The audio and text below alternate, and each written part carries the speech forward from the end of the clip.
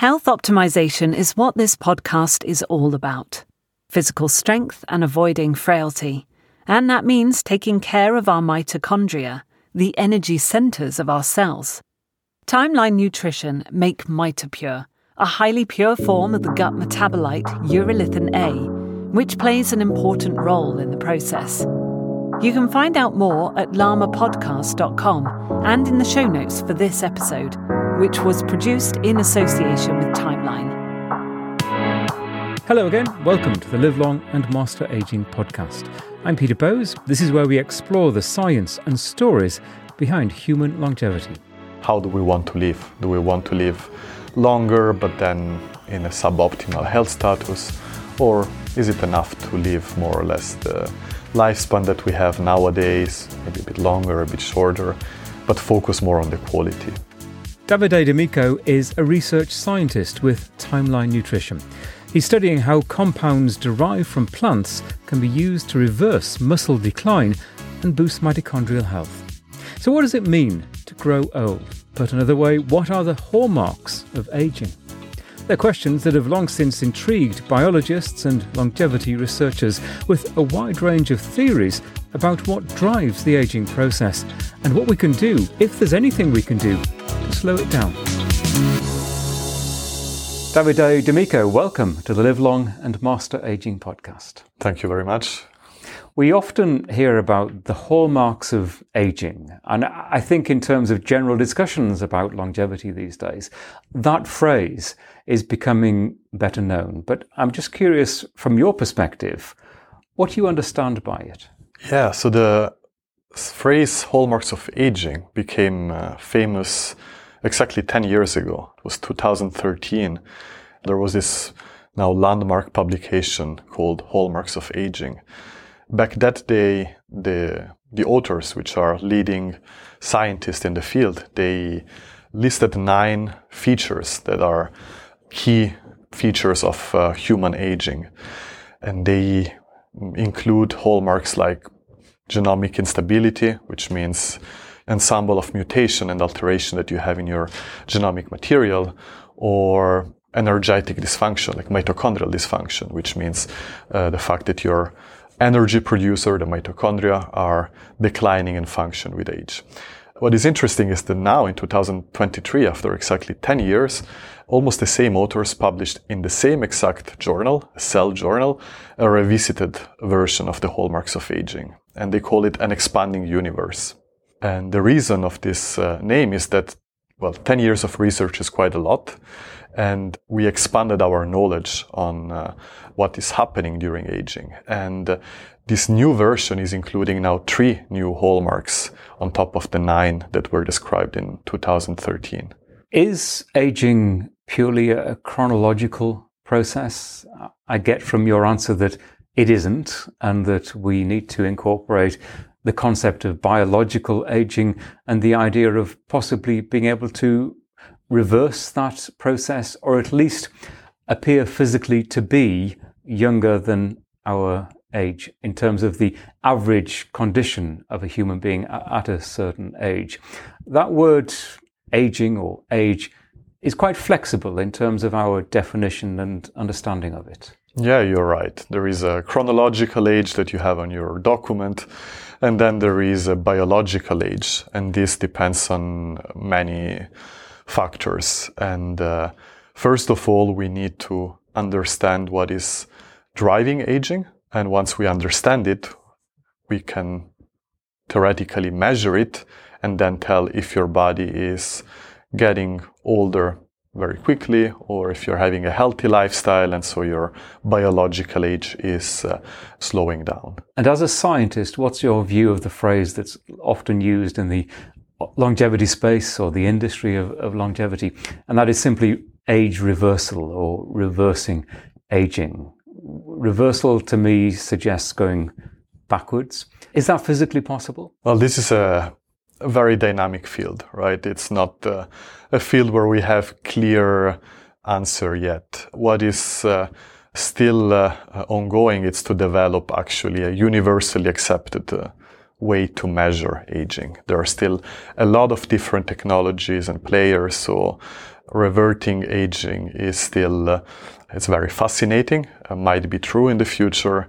We still need more science for this. But at least, and you've hinted at this, the idea, the concept of having a lower biological age that isn't equivalent to our chronological age is in large part potentially linked to our muscle strength, our physical strength, our mitochondrial health, which is of course directly related to our muscle strength.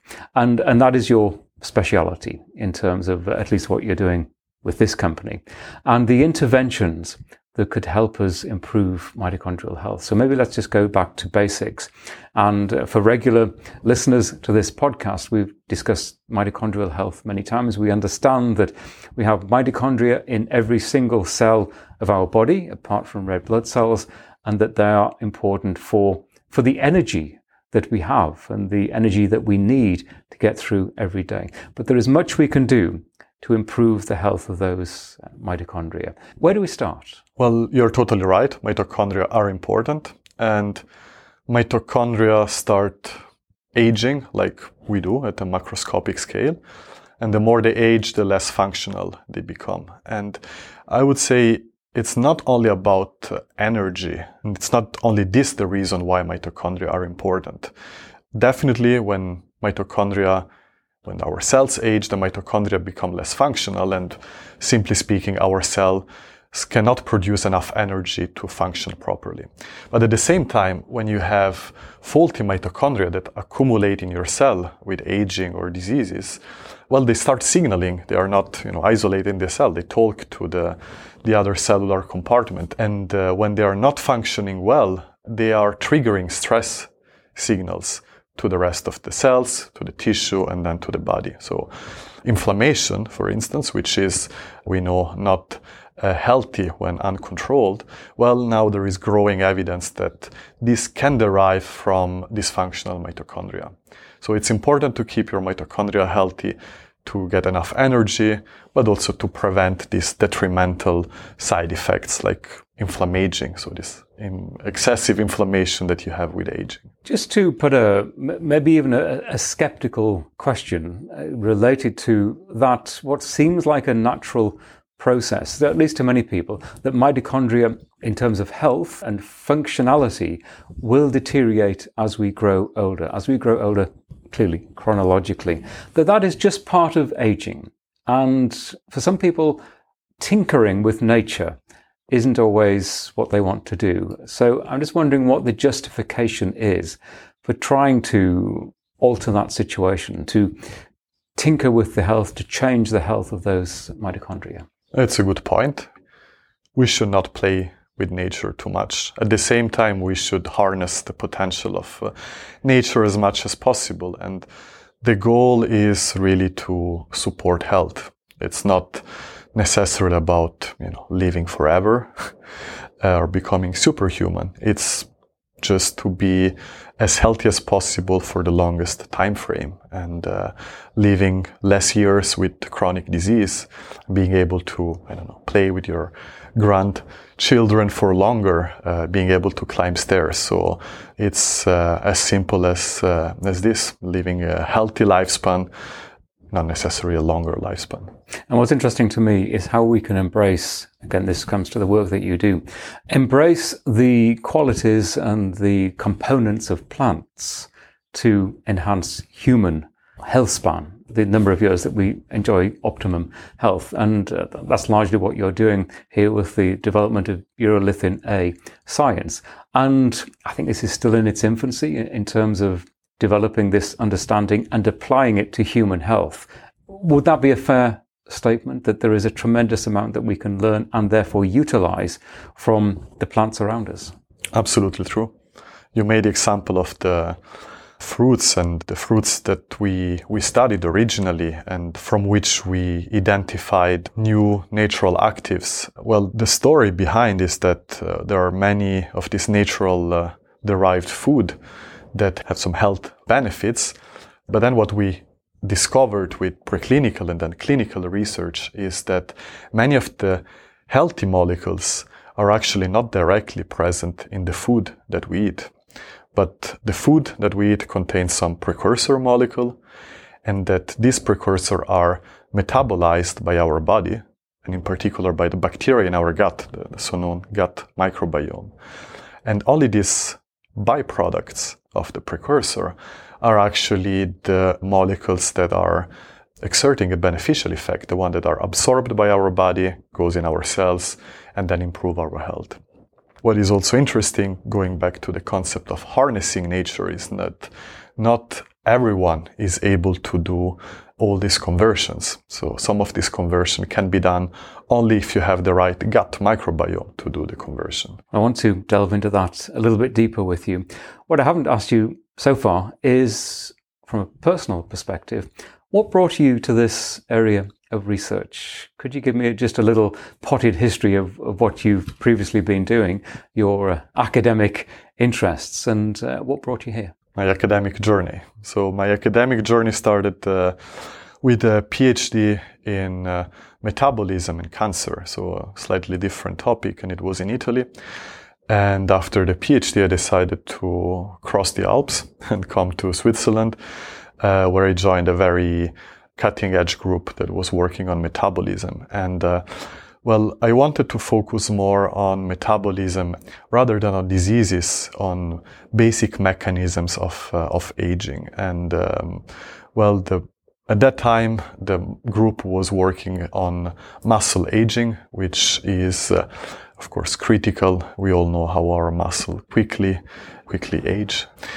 Yeah, so the reason I think were two. One was to study something that was applied, that was close to what is happening in my everyday life. And, as an example, we are here in Switzerland, and, I spend quite a lot of time enjoying the beautiful outdoor activities here. And it's good to be self-aware of what is happening also in your body when you do exercise, when you outdoor and healthy, and you feel healthy when you do exercise. So I wanted also to know more what was happening in my cell, and why there are some interventions, some things that are better for our health, and how can I stay healthy for longer. Which comes right back to mitochondria being important for muscle health. And I think that's what you're talking about, being physically able to climb the mountains, to go on the hikes, to do whatever you enjoy doing in your spare time. So this issue of us being made different, our microbiome is different, we have different abilities to utilize or to produce urolithin A, which is this all-important, well, you can explain, metabolite that is clearly linked to the components, the compounds that we get from plants. To what extent are we all different, and what is the reason for us being different? The extent is, you brought up the specific example of urolithin A. Just to do a step before, the foodstuff where we find, or the main foodstuff where we find the precursor of this molecule are pomegranates, red berries, nuts, very healthy food. And in this food we have very large molecules, polyphenols called elagitanins. And as I was mentioning before, they can be metabolized by our gut microbiome. And one of the main product of this conversion is called urolithin A. Now, we and independent groups did some studies. They took a number of individuals, and for instance, in our study, we gave pomegranate juice. And out of 100 people, we saw that only between 30 to 40% of the subjects were able to convert precursor into urolithin A. And the reason why 70% of subjects cannot do it resides on their bacteria in the gut. We did some studies, and we saw that it's critical to have a very diverse and varying gut microbiome. This is driving the change. The exact mechanism, the exact bacteria, these are still under investigation. That's fascinating. And it's important to add, and as you've just indicated, further studies are needed. Further human studies are still needed to understand the reasons behind what you're saying. And I guess those studies could take some time. The very nature of clinical trials and getting the infrastructure and the people not only to carry out the research, but to take part in the studies. That is a long time process, isn't it? Yeah, and it's not a very obvious question, especially on this. I can tell you, I did try myself if I'm a converter or not. and I'm not. I can take 6 glasses of pomegranate juice and I won't be able to produce any urolithin A, even if I think to have a relatively healthy lifestyle. So it's not just about being healthy that makes you able to do this conversion. There is still more that we don't know. Which is really interesting, because I also took that test, and I'm the opposite of you. I appear to be a good converter. I got a good thumbs up from the Lucky you. test for that. But what's interesting to me is, I wonder, so this is part of the research, this is what we're trying to find out. Do you have any thoughts on that? You and I probably clearly do come from very different backgrounds. Where did you grow up? I grew up in Switzerland. In Switzerland? Yes. Okay. So we're both from Europe. We've got clearly different cultural backgrounds, but that's not going to make any difference, presumably, to, well, perhaps it will, because we probably grew up on different diets. And I'm just wondering, could that play a role in this? It could. We did studies in different regions, some in the US, some are in Europe, and we don't see dramatic changes in these percentages. So to be honest, I don't know if it's genetic, environmental, if it's a mix of the two. It's still to be discovered.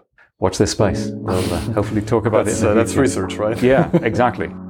Timeline Nutrition make MitoPure, a highly pure form of the gut metabolite urolithin A. Our discount code is LLAMA. That's LLAMA. You can find out more at llama-podcast.com and in the show notes for this episode.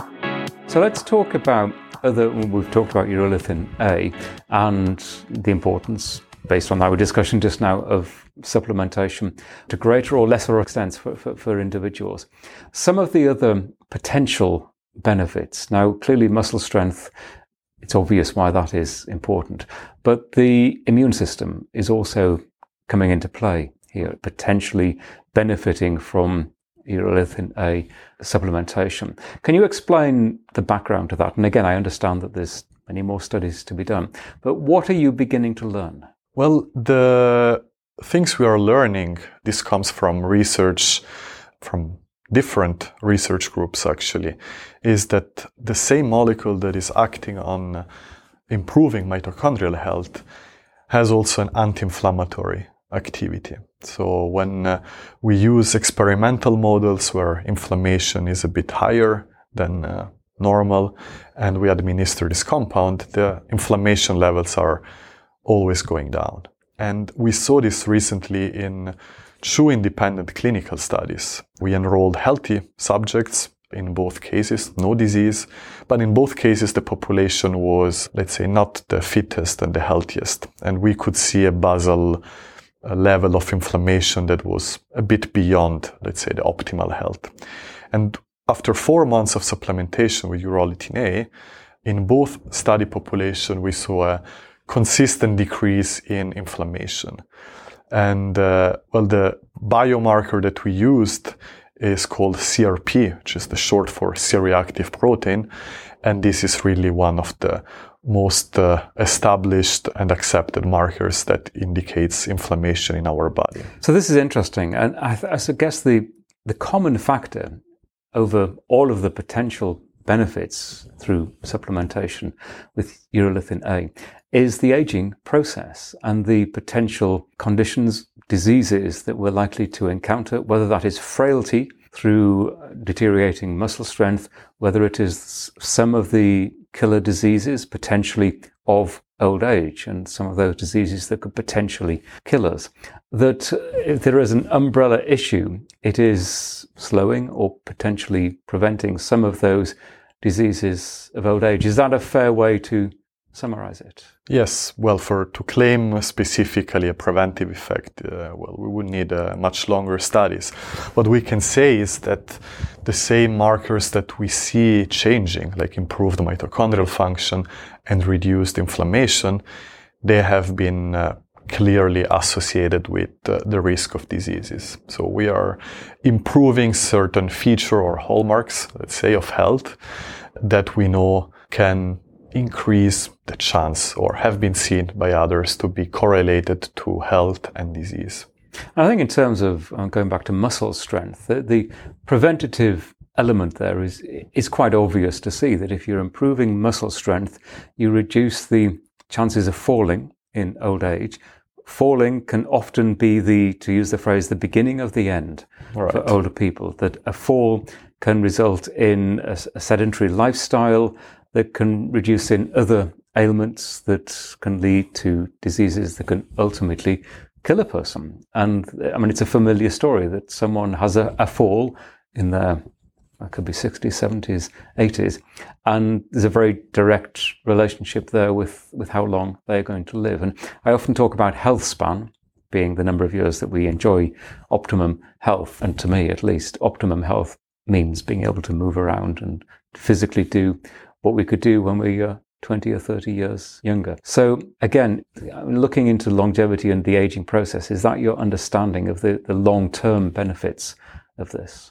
That's my wish, clearly. I completely agree that health span should be the goal, and preventing the detrimental effects of aging and enjoying our life as much as possible until the last years without debilitating diseases or risk of falling and being hospitalized, as you were mentioning.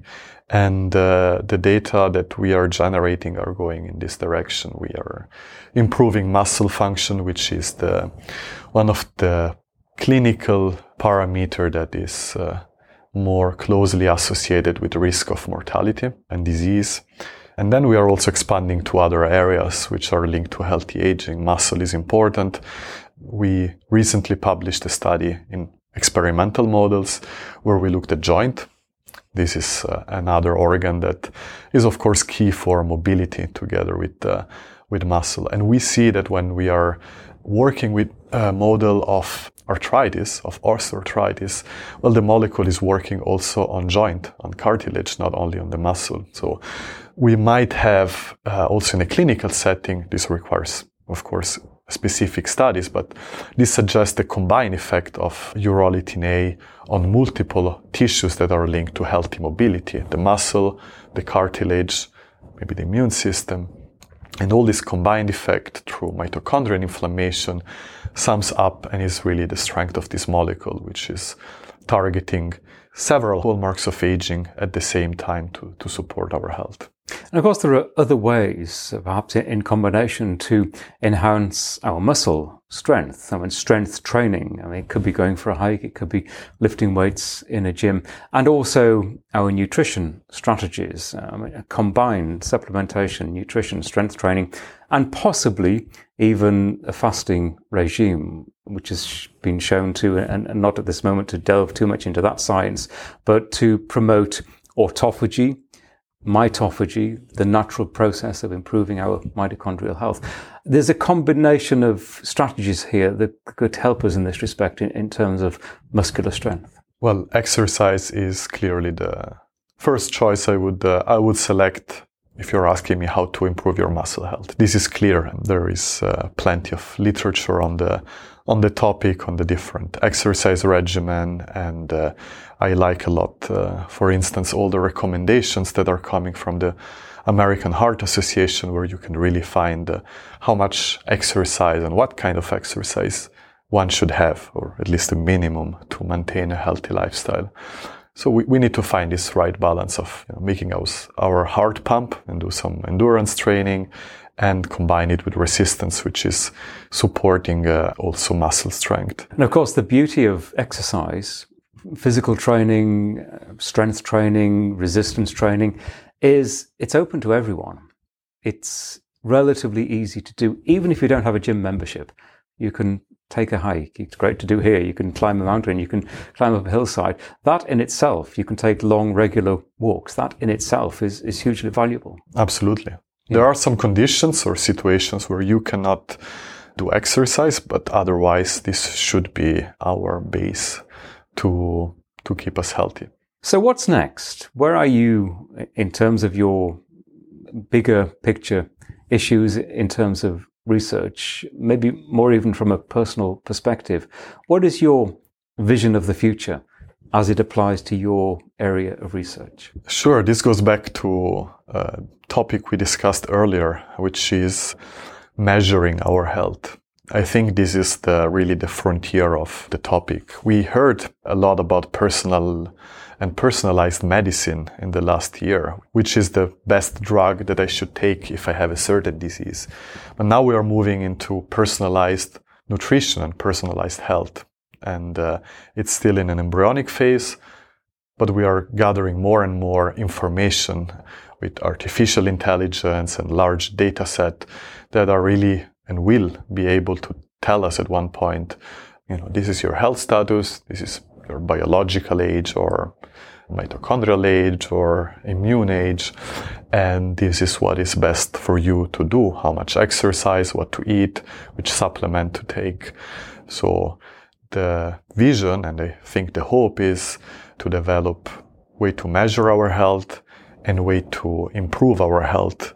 And the ultimate goal is to prevent diseases, is to support our health and avoid getting into the diseased zone where we have to revert the disease. And looking to the future, do you have a vision of what is possible in terms of human longevity? I often hear 110, 120 years old. And there is some evidence that if we embraced the science that we understand now, and very often that can just come down to moderation in everything, whether it be red wine or alcohol, or indeed extreme exercise or general nutrition, optimized sleep, all of those good basic things that we understand, often what our grandparents told us, that sometimes it isn't deep science that we need to acknowledge here. But what's your vision of the future in terms of potential, A, health span, and B, lifespan? Lifespan, as you said, there are many theories, and I'm not sure we have a final answer. The question is, how long can a human being live? It's, at least in my opinion, not even the right question to answer. It's the right question is, how do we want to live? Do we want to live longer, but then in a suboptimal health status? Or is it enough to live more or less the lifespan that we have nowadays, maybe a bit longer, a bit shorter, but focus more on the quality? And to me, this is really at least my personal vision, is to focus on quality rather than on quantity of our life. Which is a beautiful definition of health span. And I often hear this phrase, compressed morbidity, where the period of time from moving from health span at its maximum to dying is relatively short, and that we live well, physically, mentally, socially, to a great age. And then clearly we're going to die at some point, and something kills us quite quickly. Do you think, and that doesn't apply for most people at the moment, I mean, sadly, most people in this world die after quite a long, protracted period of decline in health. Do you think we're moving closer to a time when most of us could enjoy a compressed morbidity? There is more awareness. We are still not there. If you look at the lifespan curves and probably health span data, we are surprisingly reverting the curves. Even if we know more about our body, we have more awareness, more strategies to improve our health, we still need more education, way more education to explain people that we need to embrace these strategies, which is exercise, healthy diet, healthy nutrition, supplements early during our life to get into what you were saying, compressed morbidity. Nowadays, the habits of the vast majority of the population is actually not healthy, and we see that we are in certain countries starting to die earlier than and the curve of increased lifespan is flattening down. Yes, and that actually goes against what most people think. You often hear the phrase, we're living longer, when in reality, we're not, which really in 2023 is quite disturbing that, as you say, there's some evidence in the Western world, in the United States, for example, that people are dying at a younger age. So I guess that communication issue that you refer to, that getting people to really understand about these potential interventions, is quite a mountain to climb. And I'm wondering who should feel the pressure to to do something about that? Is it doctors more effectively communicating the message? Is it researchers like yourself? Is it politicians playing a role in terms of global health? Or perhaps more truthfully, is it a combination of all of those? It is definitely a combination. I hope there will be more education from school, where we have proper education on healthy nutrition and on health, class on health and health span, perhaps, because that's where everything starts. We start developing bad habits, and we can revert them, and we should revert them already during our early education. And then the rest should come from a combination of communication of different actors. So just in closing, you've already told me that from a personal perspective, you enjoy outdoor activity, you enjoy hiking. I'm curious, based on the knowledge that you have in this area, what is your lifestyle? What is your daily routine? What's your morning routine as it applies to your own longevity, which I guess you must think about quite a lot in terms of the years to come? I suppose what I'm asking is, do you practice what you talk about and what the research tells you? I do. I try my best. Not always easy, but sleeping, I try to maintain a good sleep regimen with at least 7-8 hours of sleep, which is scientifically proven to be good, at least for most of the people. There are some lucky ones who can sleep less. I have healthy eating and exercise. Well, I'm happy, I'm lucky to like outdoors, so that's not a big problem for me to go out and run and climb in the Swiss outdoors. You've got a healthy eating regime. Just focusing in on that, what does that involve? Well, I have a good breakfast, first of all. I have a good Swiss cereals, Swiss muesli, as we call it here, which is actually a very balanced breakfast of carbs with fruit and a lot of fibers, which is actually what we should all eat during most of our meals. I have Italian origin, so I clearly tend to prefer a Mediterranean-like diet where there is a lot of fruits and vegetables, preferably seasonal, a lot of olive oil, which is great for your health, for your heart health. Yeah, generally speaking, it's light meal and rich in micronutrients, fibers, good proteins, and good fat. And a meat eater? Plant-based diet, vegetarian, vegan, pescatarian? I'm eating a bit of everything. Mediterranean diet is a good example of, a very varying diet where you should not miss anything, but you should be careful with certain food, certain meat. So I eat meat, not a lot, but I do eat. This has been really interesting. Your work is fascinating. I'm going to continue to follow it. Really good to talk to you. Thanks so much. Thank you very much. And if you'd like to read a transcript of this interview, you'll find one at our website. There's a link in the show notes for this episode. The Llama Podcast is a HealthSpan media production. We'll be back with another conversation very soon. In the meantime, thanks so much for listening. This podcast is for informational, educational and entertainment purposes only. We do not offer medical advice. If you have health concerns of any kind, or you are considering adopting a new diet or exercise regime, you should first consult your doctor.